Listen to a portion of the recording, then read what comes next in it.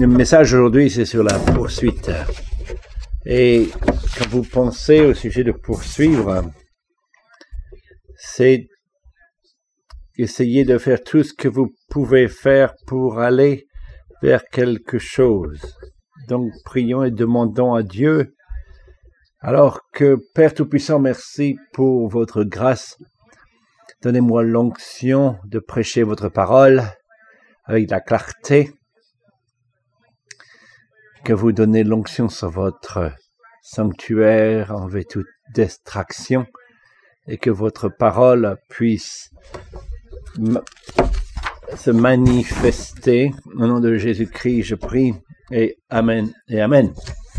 Dans les derniers jours, les gens, ils ont fait des résolutions nouvelles pour la nouvelle année. Je vais manger moins, faire plus d'exercices, finir mon école, mes études, dépenser moins d'argent et être sans dette, etc. Vous savez que la plupart des résolutions de la nouvelle année sont déjà brisées après une semaine.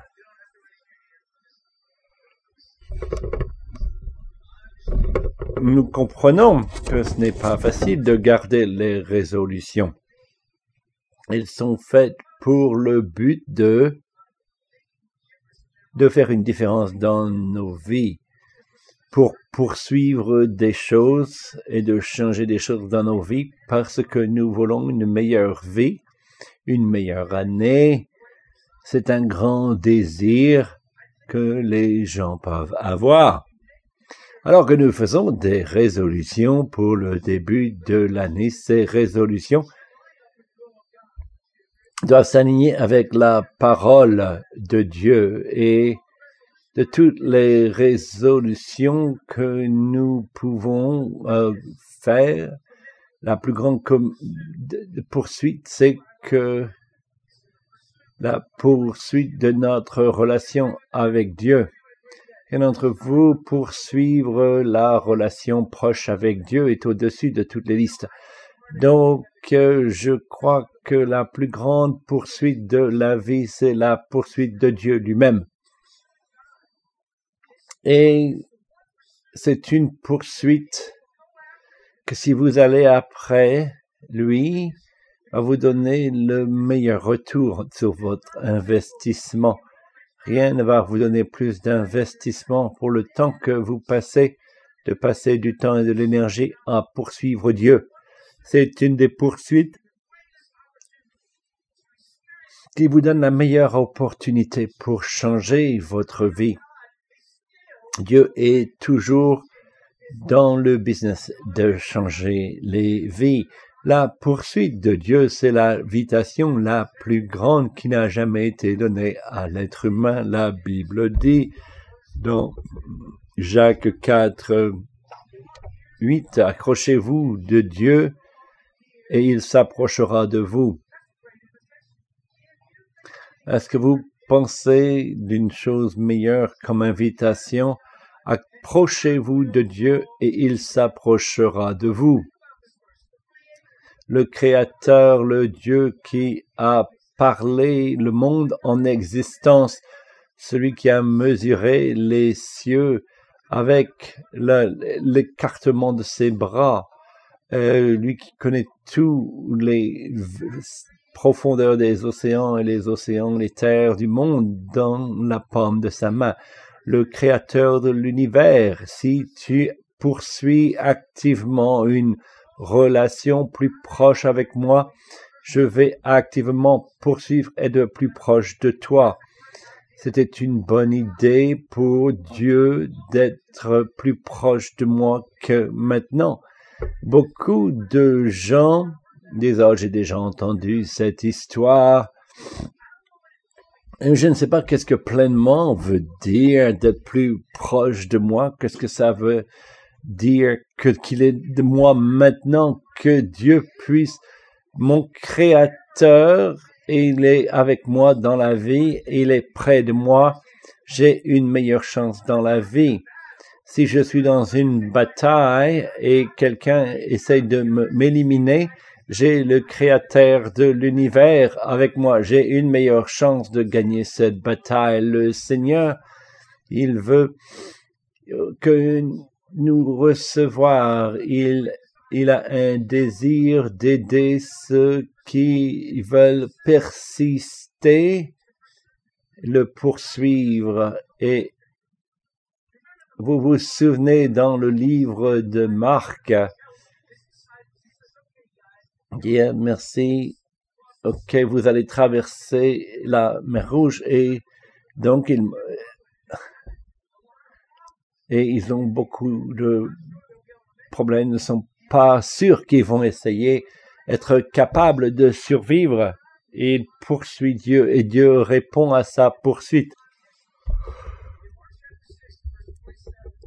Marc 6, 47.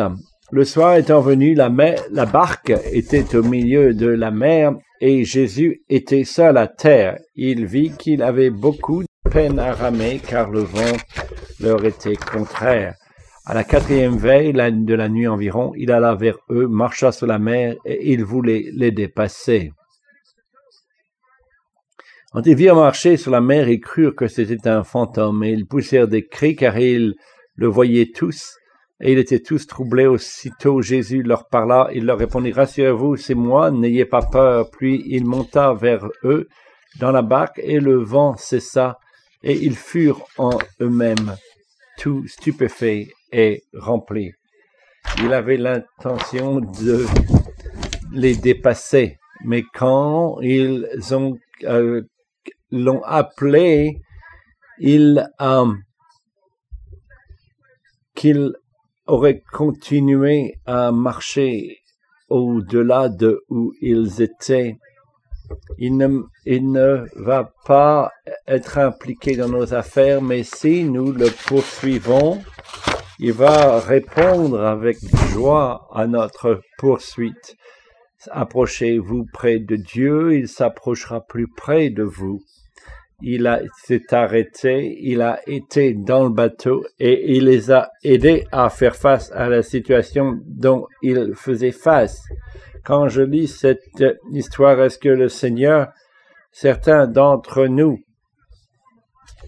ramons à travers les orages de la vie et l'adversaire essaye de nous garder en arrière, de ne pas pouvoir poursuivre notre destinée. Et il semble que nous pensons que nous n'allons pas être capables de réussir. Et il dit, non, je vais vous aider à réussir.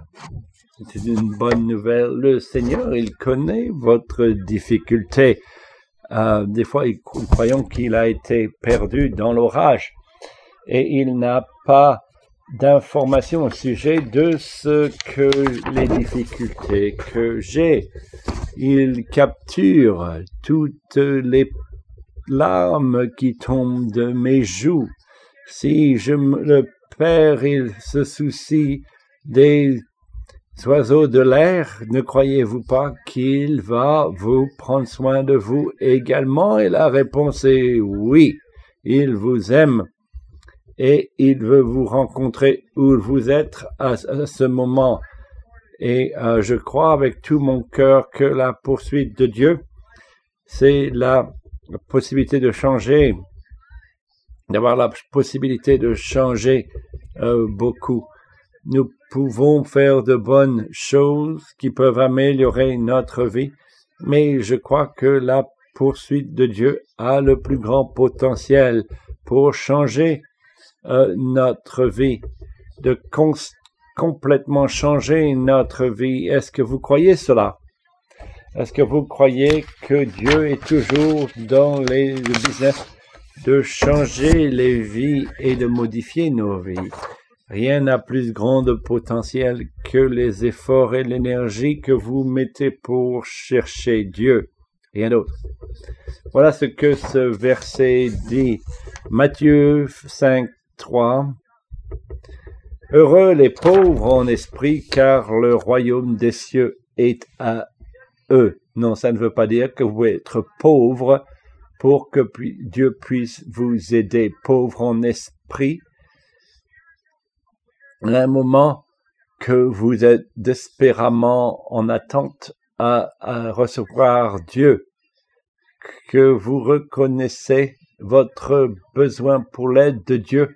Combien d'entre vous avez besoin de Dieu dans votre vie? Nous avons tous besoin de Dieu dans nos vies. Donc les Écritures disent, quand nous poursuivons Dieu et que nous recevons la force et la grâce et la promesse de ce verset, heureux les pauvres en esprit, car le royaume des cieux est à eux. Donc, qu'est-ce que le royaume de Dieu? Qu'est-ce que c'est? Si nous poursuivons Dieu, il dit que le royaume de Dieu est le vôtre. Qu'est-ce que c'est le royaume de Dieu?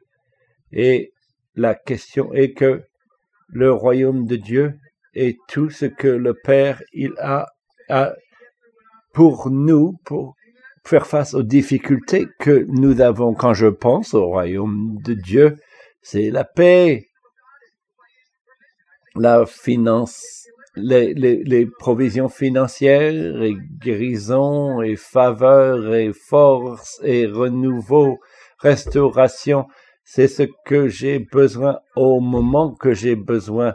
C'est la pièce du trône dans les cieux et ce que Dieu a tout disponible pour moi quand je le poursuis. Et c'est aussi à vous. Écoutez ce verset, 1 Pierre 5:8. Soyez sobre, veillez votre adversaire, le diable, rôde comme un lion rugissant, cherchant qui la dévorera. Humiliez-vous donc sous la puissante main de Dieu afin qu'il vous élève au temps convenable. Et il vous élèvera. Certains d'entre vous aujourd'hui, vous vous sentez que vous êtes désespérés, sans espoir, et Dieu, il est là pour vous enlever du trou dans lequel vous vous êtes mis.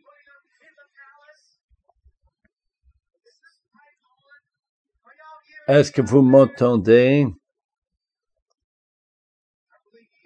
Oui, il est là, bien sûr, et il veut nous aider, mais je veux que vous notez que c'est la poursuite de lui.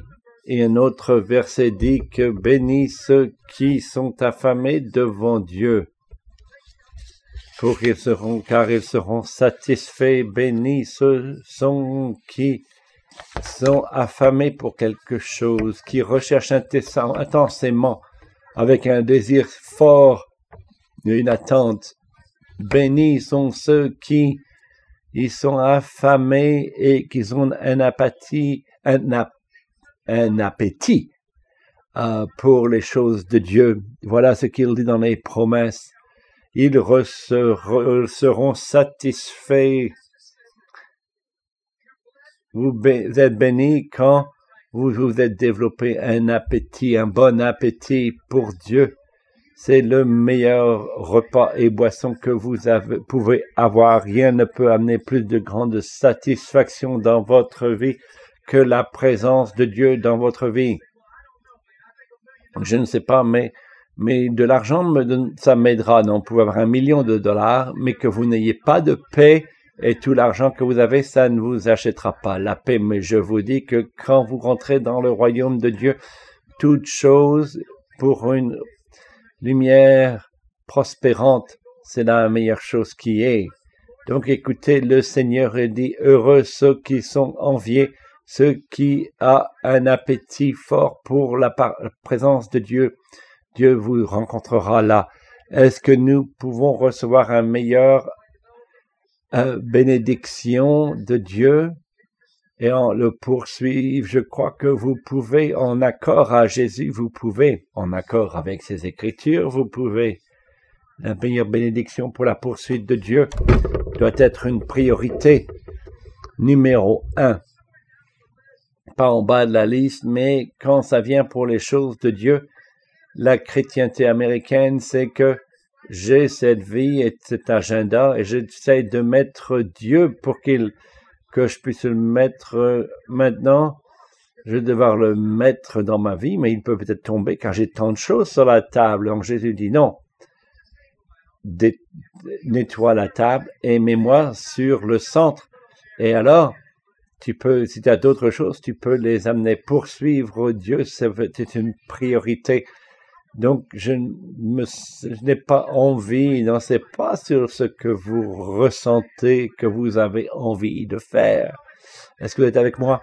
Vous devez avoir une mentalité de dire je vais après Dieu. Jésus a dit dans Matthieu 6,33, cherchez premièrement le royaume et la justice de Dieu et toutes ces choses vous seront données par-dessus. J'ai un ami qui fait des triathlons. Il est un peu fou. Il est un animal. Vous devez courir 26 000 et faire du vélo pendant 50 miles. Et vous devez nager pour traverser la mer Noire, la mer Morte. Comment tu arrives à faire cela? Tu commences le matin et tu travailles toute la journée et tu arrives à finir à la nuit. Oh mon Seigneur, quel effort et de temps. Il n'a aucune vie que faire l'exercice pour qu'il puisse être capable d'arriver à cet événement. Si j'avais la moitié de l'énergie pour pouvoir faire moitié d'un triathlon et que j'investirais dans le royaume de Dieu, je serais peut-être capable de voir les morts ressuscités.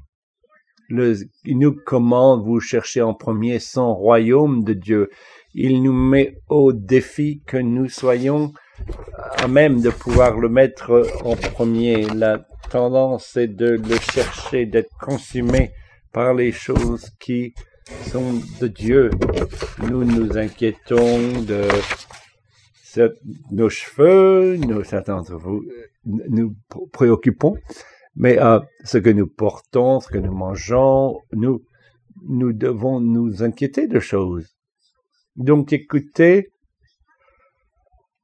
il n'y a rien de mal avec vous bien concernés par les choses de la vie, mais ne les laissez pas être la top priorité. Vous devez être certain que le royaume de Dieu est votre priorité numéro 1.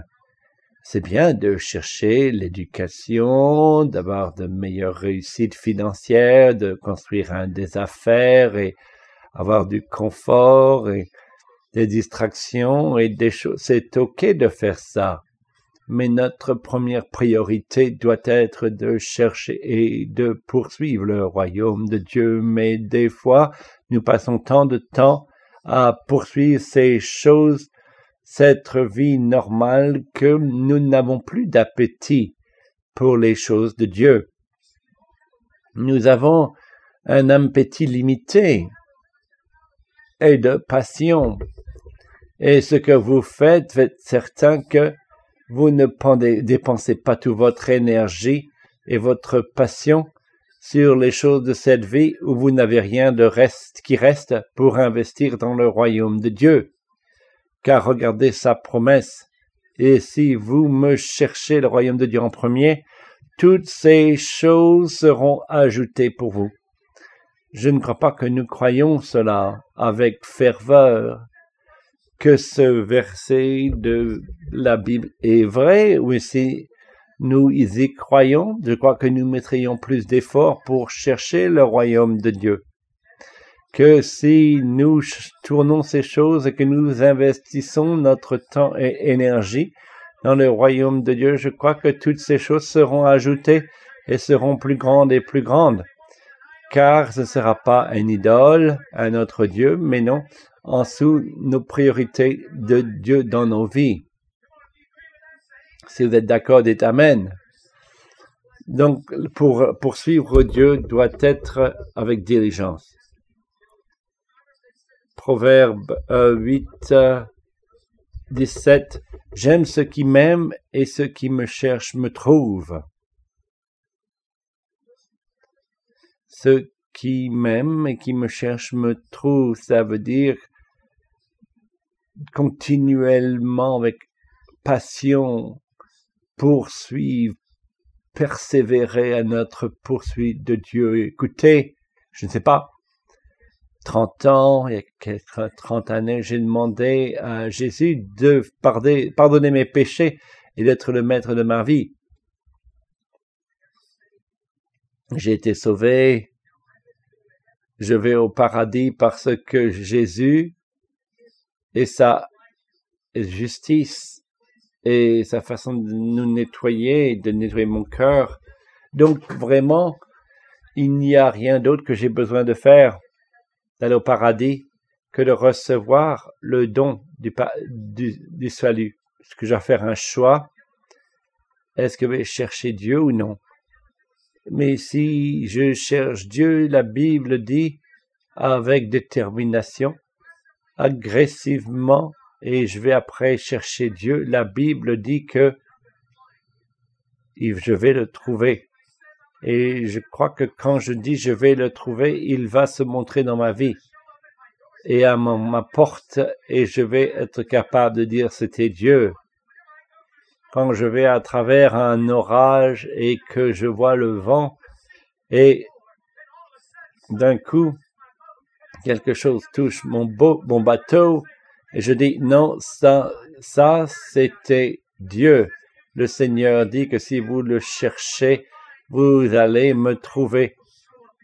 Sa vie va se trouver dans votre vie, mais vous devez aller après lui intensément. Vous savez, quand Jacob, il a poursuivi Dieu et qu'il était prêt à se faire du catch avec l'ange. La Bible dit dans Genèse 35, Dieu apparut encore à Jacob après son retour de Padan-Aram, mais le bénit Dieu, lui dit, ton nom est Jacob, tu ne seras plus appelé Jacob, mais ton nom sera Israël, et lui donna le nom d'Israël. Et il a dit, vous ne laisserez pas partir sans que vous me bénissez. Quel est votre nom? Oh, Genèse 32, pardon.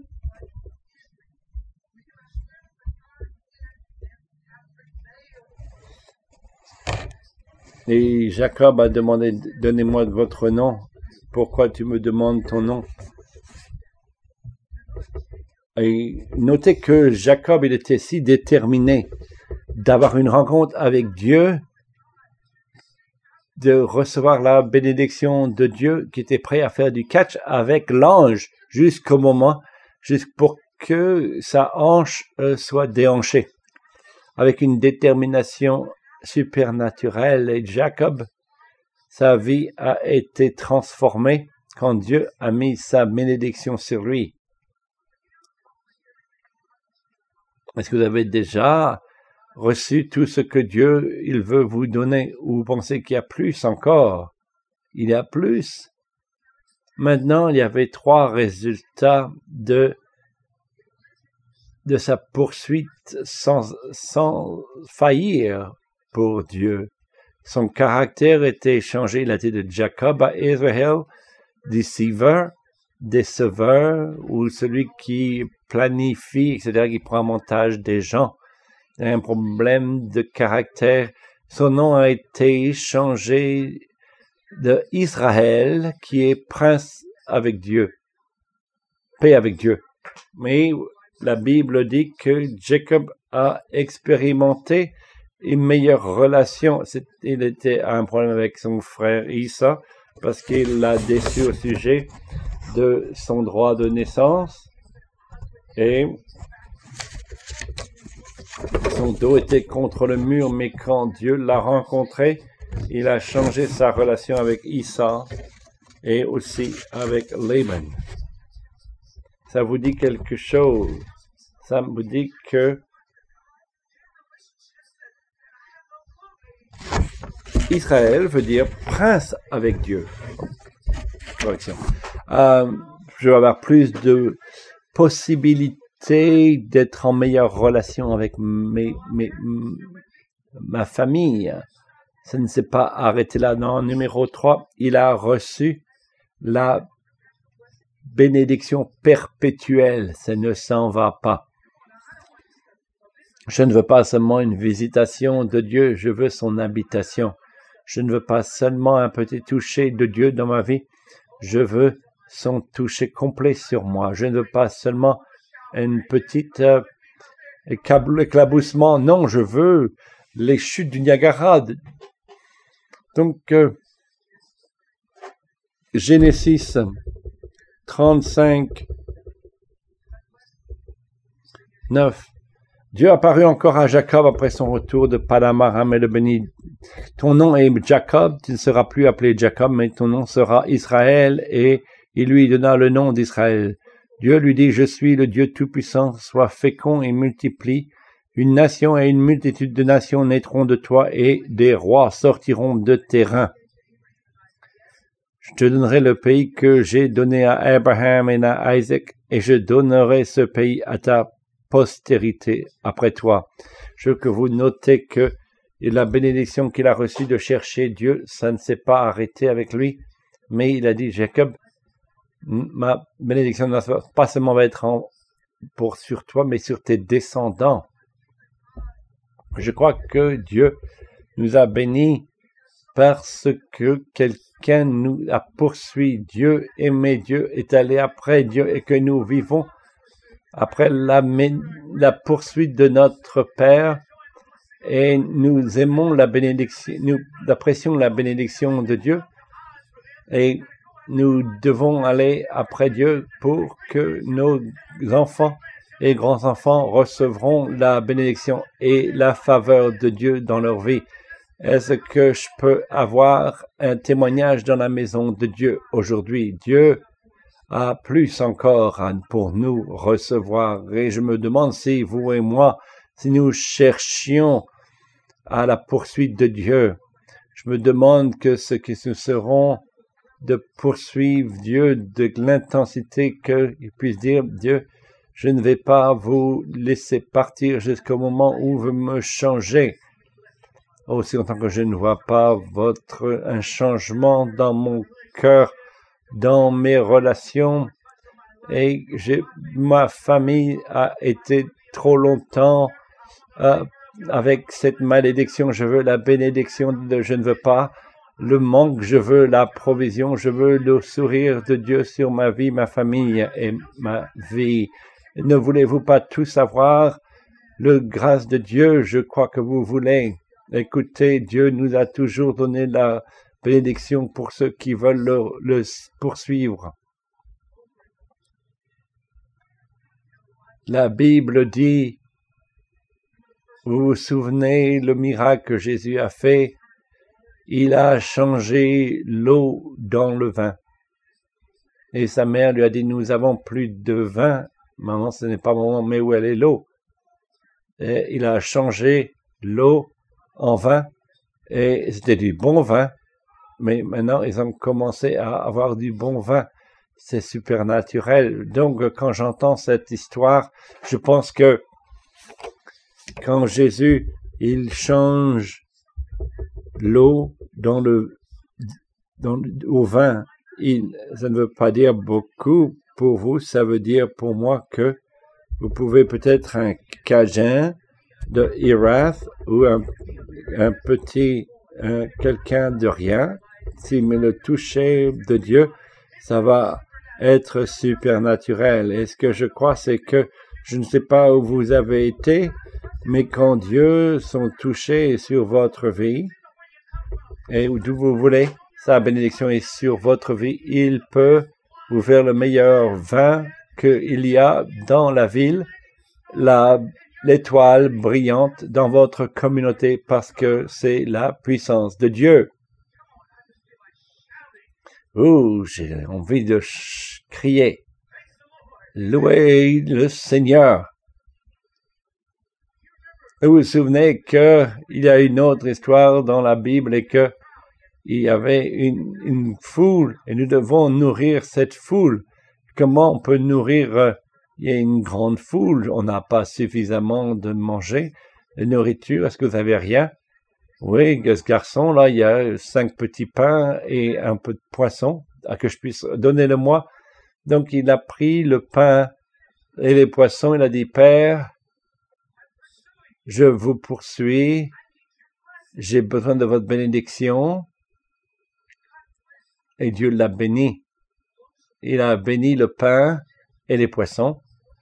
Il a dit, Dieu, allez, nourrissez la foule avec ces miches de pain.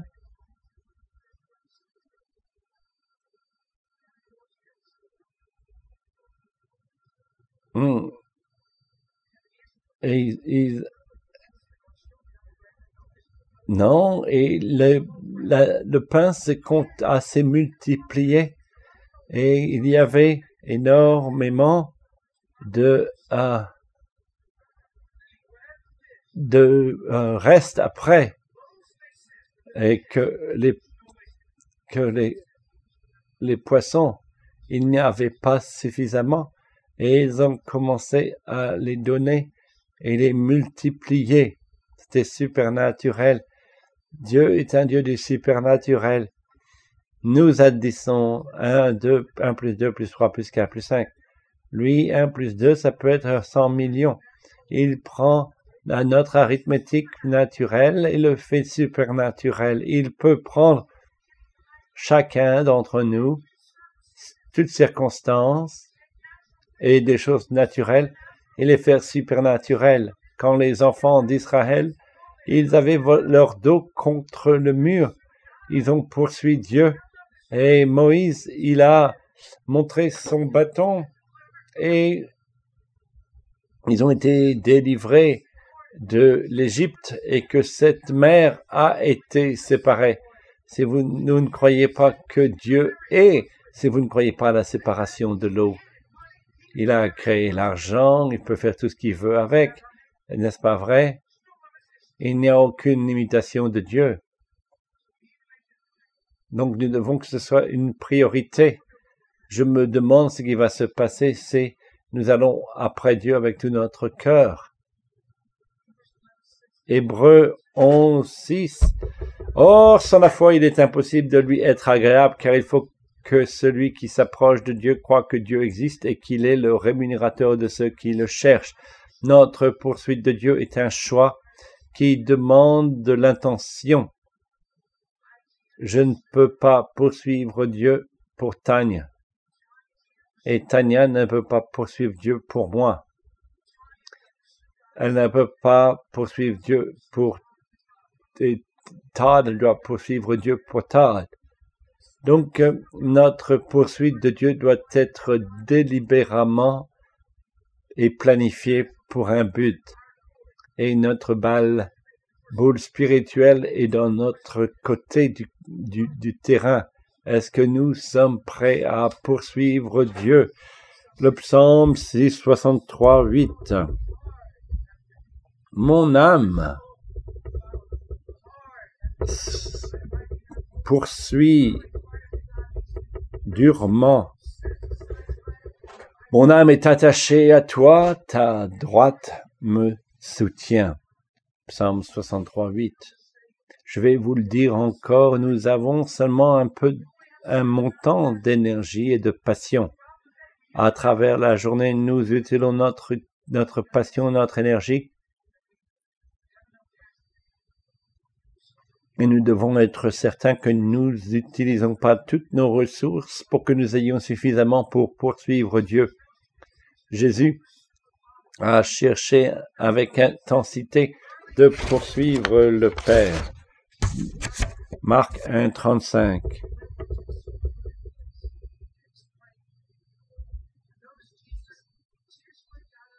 Il s'est levé tôt le matin. Vers le matin, pendant qu'il faisait encore très sombre, il se leva et sortit pour aller dans un lieu désert où il pria. Il avait de l'intention de que quelque chose se produise. Il allait aussi dans un endroit qui était secret pour poursuivre le Père. Luc 5, 16. Et il a été souvent dans Luc. Il était le Fils de Dieu, le Messie. Et il avec attention, cherché Dieu. Est-ce qu'il avait besoin devait poursuivre Dieu avec intensité? Donc, Todd, toi aussi, tu dois poursuivre. Et lui, il se retirait dans les déserts et priait. Luc 5, 16. Nous devons aussi choisir. Est-ce que vous m'entendez? Écoutez, je pense que si je pouvais vous donner l'impression que je reçois maintenant, car vous ne perdez jamais cet investissement. C'est ces choses que nous disons. J'espère que je n'aurai jamais passé tant de temps à cette chose, mais après 30 plus années, je ne regrette pas une seconde de poursuivre Dieu, car je sais que ça a fait une différence dans ma vie. Nous devons mettre du temps pour passer du temps avec Dieu. C'est pour ça que nous faisons les 21 jours de jeûne. Quand vous regardez dans le naturel, vous êtes fou. Vous êtes sauvé, vous allez au paradis. Et mangez du gumbo et soyez cool. Non. Pourquoi vous voulez faire ça? Parce que nous croyons ce que la Bible dit. Nous croyons que si vous jeûnez et vous priez, Dieu va vous récompenser. Nous croyons que Dieu ne dit pas de mensonges. Il est vrai, honnête, et il dit, si nous mettons du temps de côté pour le poursuivre, il va nous récompenser. Matthieu 6, 6.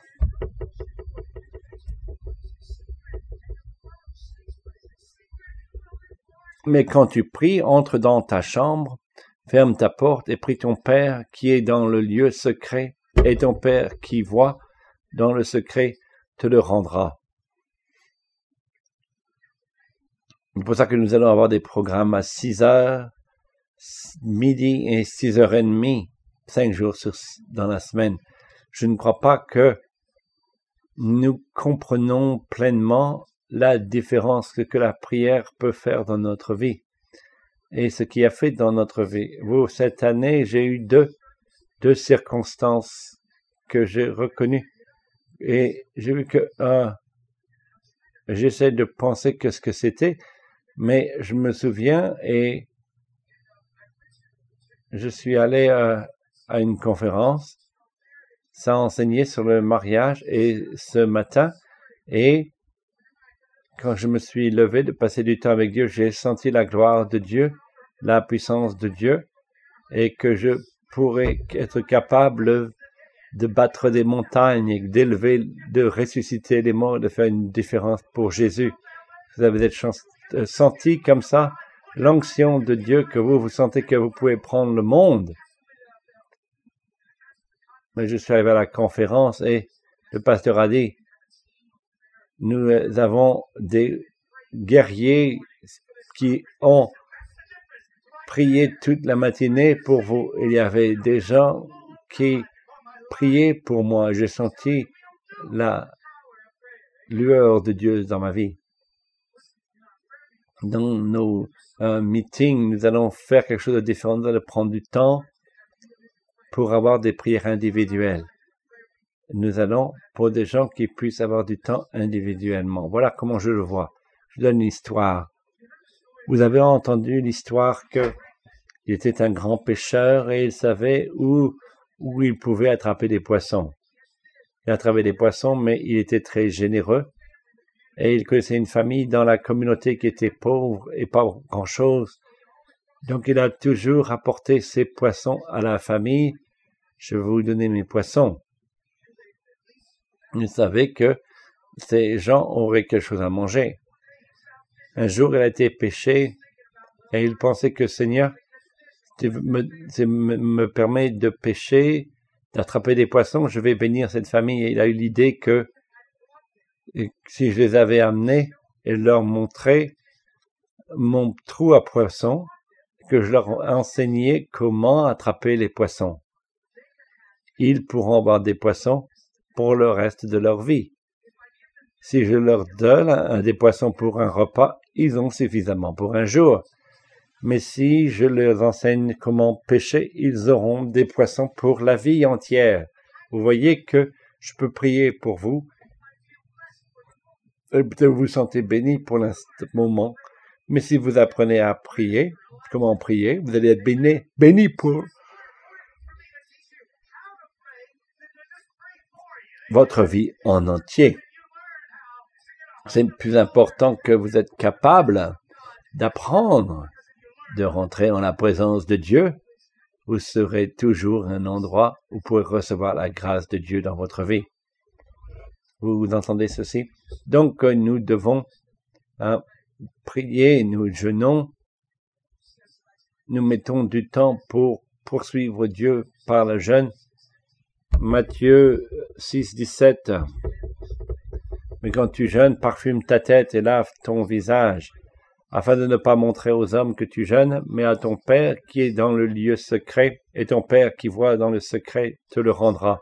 Jésus a dit, si vous avec agression et agressivement être capable de retenir votre appétit, je vous redonnerai. Le jeûne, ce que c'est ne pas manger pour donner votre attention à Dieu. Donc, la raison que nous prenons le temps au début de l'année, c'est que nous disons, Dieu, je veux vous donner le premier fruit, car j'ai 365 jours et j'ai besoin de votre bénédiction dans cette année. Et je veux que mon attention soit sur vous, car j'ai besoin de votre bénédiction. Je suis pauvre dans l'esprit et je ne peux pas le faire sans vous. J'ai besoin de votre aide dans toutes les zones de ma vie et de toutes les zones de votre vie. Donc écoutez, si vous regardez Isaïe 51, 8, ne faites pas tout ce que vous voulez faire. Des gens peuvent tourner, fermer la télé, car la teigne les dévorera comme un vêtement et la gerce les rongera comme de la laine, mais ma justice durera éternellement et mon salut s'étendra d'âge en âge. Âge 50. Isaïe 51, 8. Si nous sommes capables de nous concentrer notre cœur, de dire je veux passer du temps dans la parole de Dieu de plus que, et si nous commençons à nous nourrir de la parole de Dieu plus, et que nous passons du temps dans la parole de Dieu plus, est-ce que c'est gâcher du temps d'investir dans notre relation avec Dieu? Des milliers de fois, non, car Dieu a dit, si vous mettez l'effort d'être plus proche de moi, je mettrai du temps pour être plus proche de toi. Et si Dieu est près de moi et n'a pas de raison de moi d'être effrayé quand Goliath est près de moi, combien de vent souffle pour moi? Si j'ai le créateur de l'univers dans mon bateau, je vais aller de l'autre côté à travers ces orages de la vie. C'est sa promesse. Debout, s'il vous plaît. J'ai essayé de vous encourager, de vous motiver d'aller après Dieu. Car je sais que, vous m'avez entendu peut-être dire, je pense que c'est le message le plus important de l'année. Vous savez que, alors que vous lisez l'histoire, les enfants d'Israël, et quand leur cœur s'éloignait de Dieu, c'est quand ils ont commencé à avoir de la famine. L'ennemi s'est mis sur eux. Et ils ont des problèmes avec la pestilence et des problèmes de récolte. Et dès qu'ils ont se sont détournés des choses qui a volé leur attention et retourné vers Dieu. Il a ouvert les cieux et la pluie est tombée et la sécheresse s'est terminée. Et tout d'un coup, l'ennemi qui ont eu la défaite, ils ont commencé à reconnaître la chose la plus importante que nous pouvons faire, c'est de continuer à poursuivre Dieu et ne pas avoir d'autres dieux devant moi. Je suis un Dieu jaloux. Mais si vous me gardez en tant que Dieu, mon commandement sera que je serai votre Dieu et je bougerai en votre faveur. Demain matin, nous commençons à 6 heures. Nous avons des ressources dans le hall d'entrée, dans le centre d'information pour un objectif pour que vous puissiez jeûner. Je prie que vous allez considérer mettre le temps de côté pour poursuivre votre Dieu. Joel a sonné la trompette et nous consacrons un jeûne et cherchons le Seigneur. Et la Bible a dit, et il a été restauré. Il a retrouvé les choses qui ont été dérobées et il a changé la direction sur nos circonstances. Prions ensemble. Père Tout-Puissant, nous venons vers vous et c'est notre désir de vous chercher.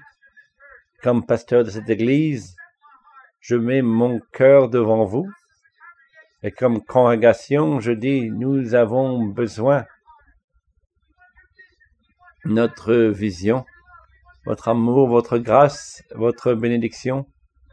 Donc nous demandons que vous relâchez notre grâce sur nous pour prier, pour jeûner, pour entrer dans la parole de Dieu, que la grâce de Dieu sur nous.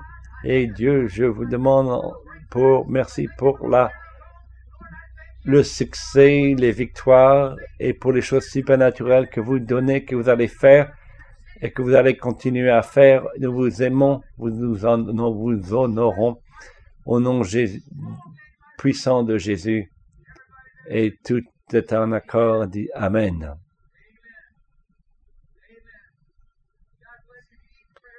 Si vous avez besoin de prière, venez sur le devant.